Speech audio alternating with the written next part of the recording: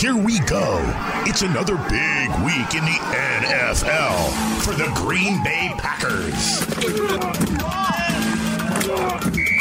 This is the Packers Wire Podcast, powered by USA Today Sports. Now, your host, Ryan O'Leary, and Packers Wire editor, Zach Cruz. All right, welcome into the show. A week to the day now before the NFL draft finally arrives. Lots of Packer prospect previews up on the Packers Wire these days, Zach, right? We're almost there, man. We're almost there. Well, yeah, we're finally 1 week away. We can, quit digging into these prospects and actually, look into actual players that have been drafted by these teams finally. Yeah, no, this is around the time where it's like, all right, what else can we report on? But you actually kind of had a really fun, kind of new, different idea. And it was around the idea of draft capital. Now, what the hell are we talking? What is Zach talking about with draft capital on Twitter and on Packers Wire? Well, it's the fact that the Packers finished 13-3. So you're picking late in every single round. And, the Packers have 10 picks and 7 are on day 3. If I knew that, I glossed over it, Zach. So 7 picks on day 3. That's a really nice way to illustrate it.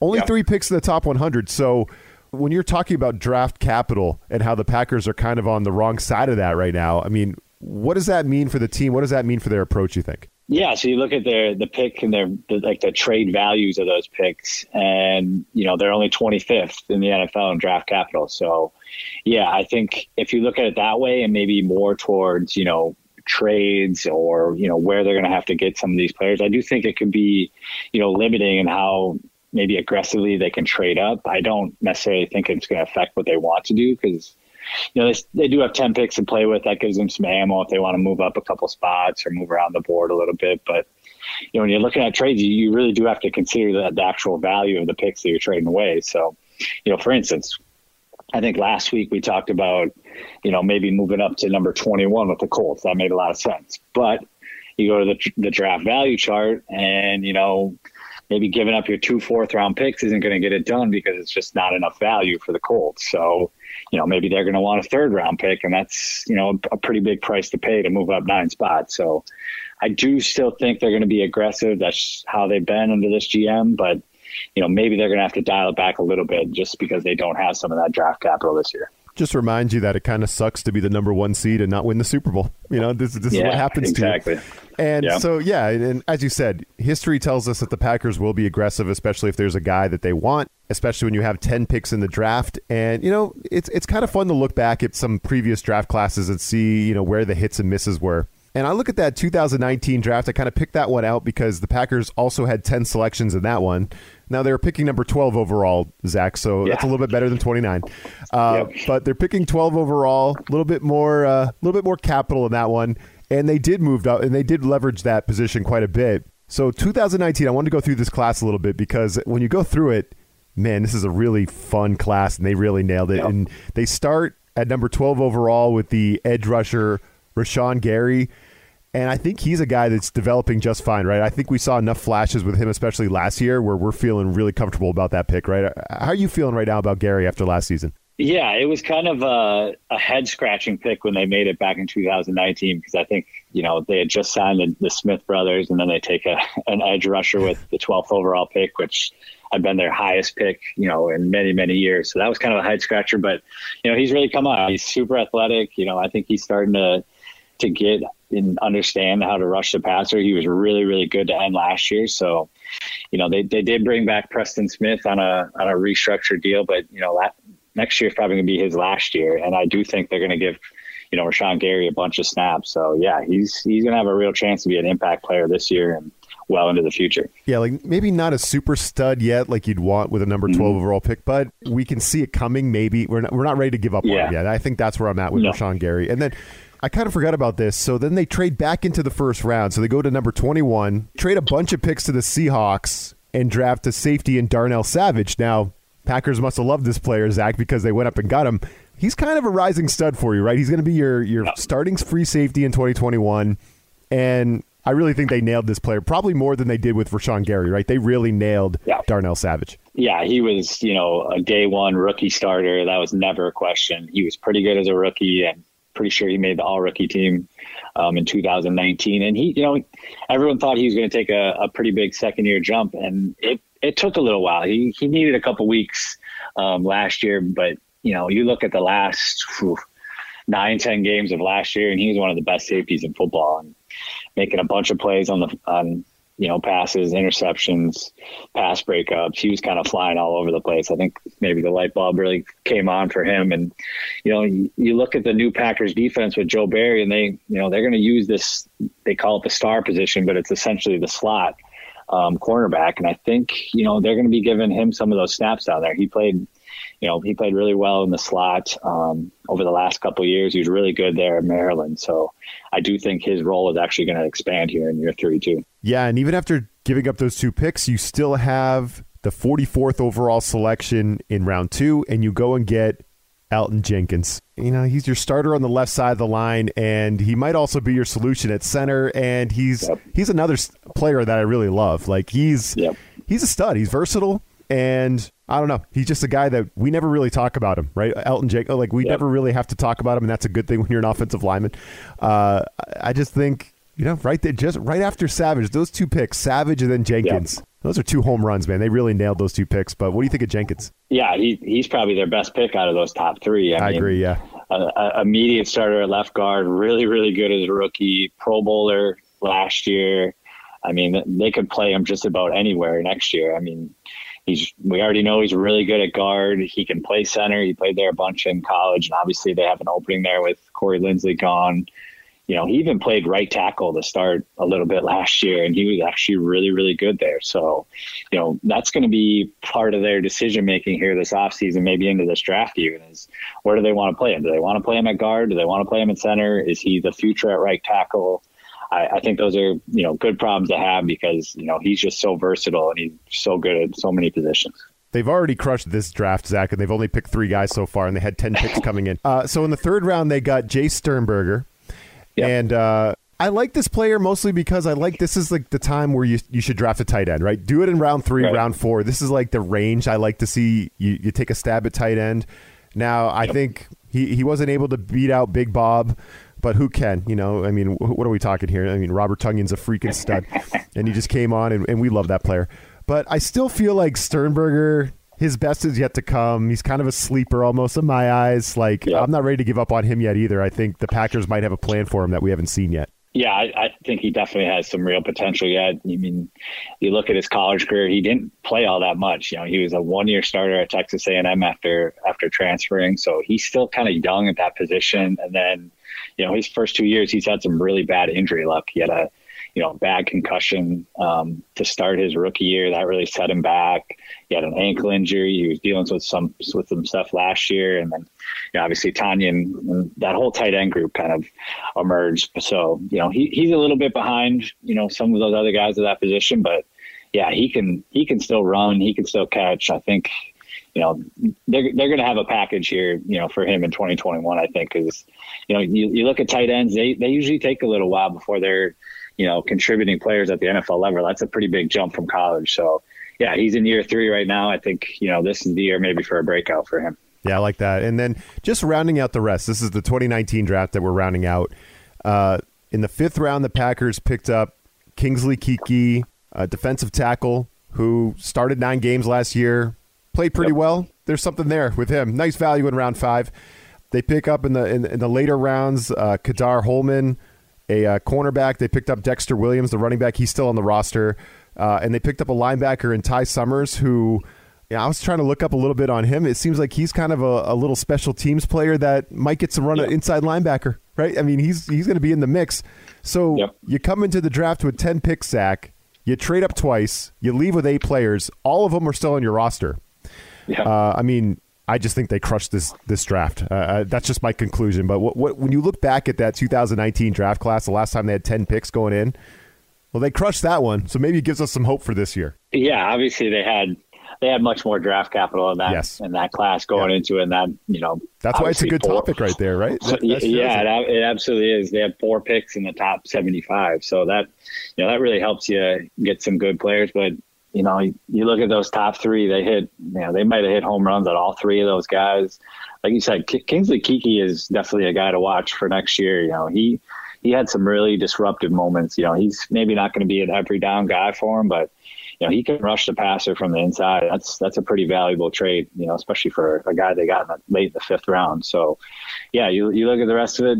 Holman's going to be a special teams guy probably for him this year. Dexter Williams is going to have a chance to be the number 3 back. Ty Summers, core special teamer, the last 2 years. So, yeah, this is a deep class, and like I said, it's going to be hard for them to repeat that in this year. But just kind of following the blueprint where they get 2 immediate starters and offensive line in the secondary. They get probably 4 or 5 guys that are going to be long-term contributors at least. So it's going to be tough, but repeating that this year would be a home run, especially with all the pieces they already have on this roster. It really is a great class. For the Packers' sake, let's hope they can repeat it.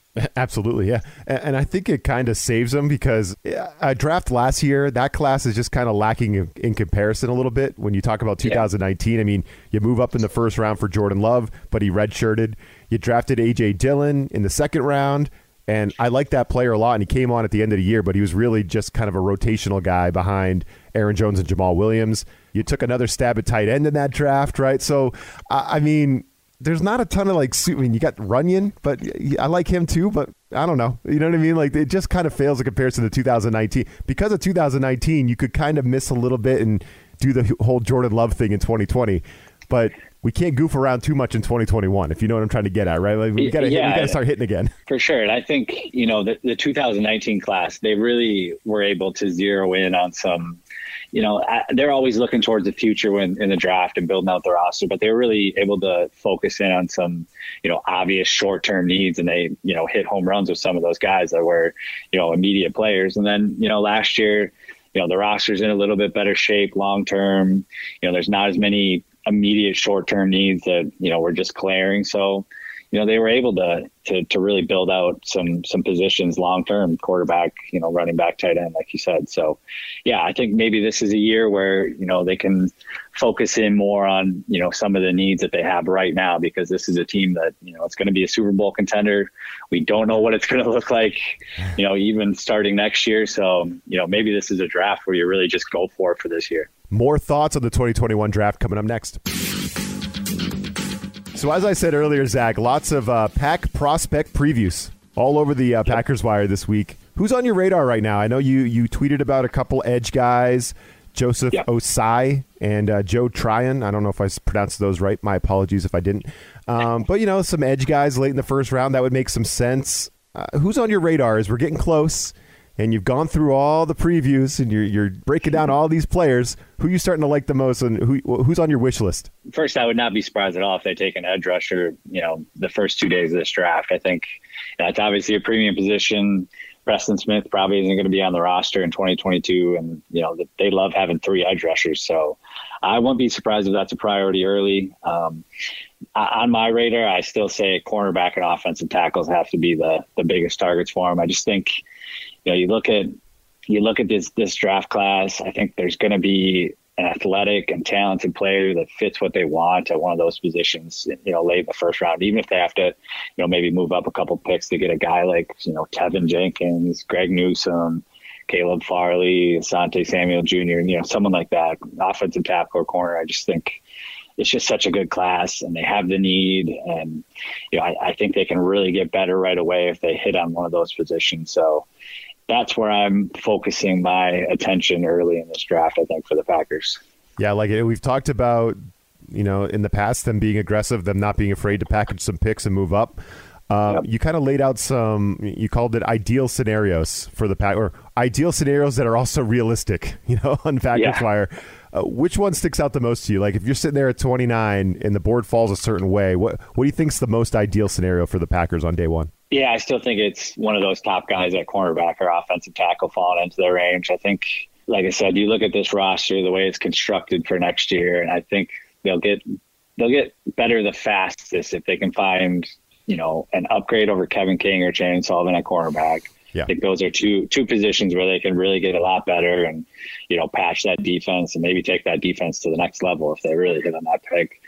And then or if they get a guy that they can trust at right tackle, that really is going to be a spot that's, up in the air. David Bakhtiari is still recovering from the ACL. They're probably going to have to play Billy Turner at left tackle to start 2021. Who knows who plays right tackle? So if they can get a guy they can really trust at that spot, I think that's really going to help them. You look back at the NFC title game and, they lost Bakhtiari, Billy Turner, Rick Wagner couldn't hold up, and Rodgers gets sacked 4 or 5 times, and they lose a chance to go to the Super Bowl. So, I think cornerback, obviously they got beat up in that title game too. I think that's a spot they need to upgrade, and offensive tackle. So, if you're just looking at the ways to get this team better right away, I think it's got to be those 2 positions. Here we are trying to talk about the 2019 draft, bring back happy thoughts, and you're bringing back some negative ones, some nightmares. I'm sorry about that. One thing that really interests me about this draft, it's not a problem that Packers fans are going to have, but all these teams in the top 10, even a little bit beyond into like the Giants at number 11, everybody's talking about trading back this year, Zach, and all the GMs are kind of putting it out there now. Teams are either being truthful or they're throwing out smoke screens, and it feels like more of the latter these days. Everyone's just kind of lying to us.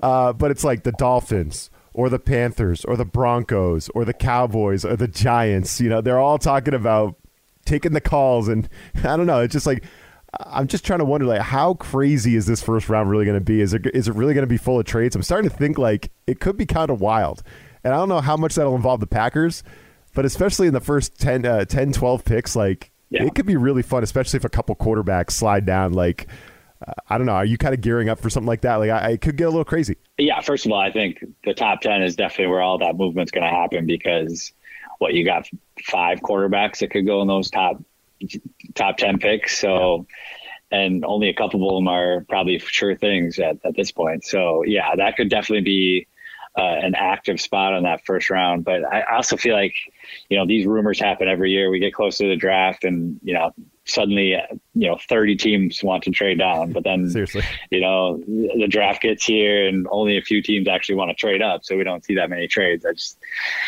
just think there's probably going to be a surplus of teams that want to trade down and not enough that want to trade up. And, you look at it and this, because of COVID, this just isn't a very deep draft. There's just not a lot of, usually there's a ton of players. It's a much more condensed draft class overall. So it could be one of these things where there's, all these teams want to trade down and just get as many swings as possible with this class. Cause who knows how many, good undrafted guys there's going to be. So I don't know. I like I said, I think there's definitely gonna be some movements for quarterbacks early because, that's a hot spot and there's still plenty of teams that need quarterbacks, but I'm not sure I'd expect a ton of trades after those first 10 picks. I think you made a great point in there. Like, how many player previews have you read where it's like player opted out in 2020, player opted out in 2020? So many guys are in this draft class that didn't play. They haven't played in a year. Yeah. It is a crazy, crazy draft in that regard, right? There's so. And I do wonder if there's going to be maybe some trades where,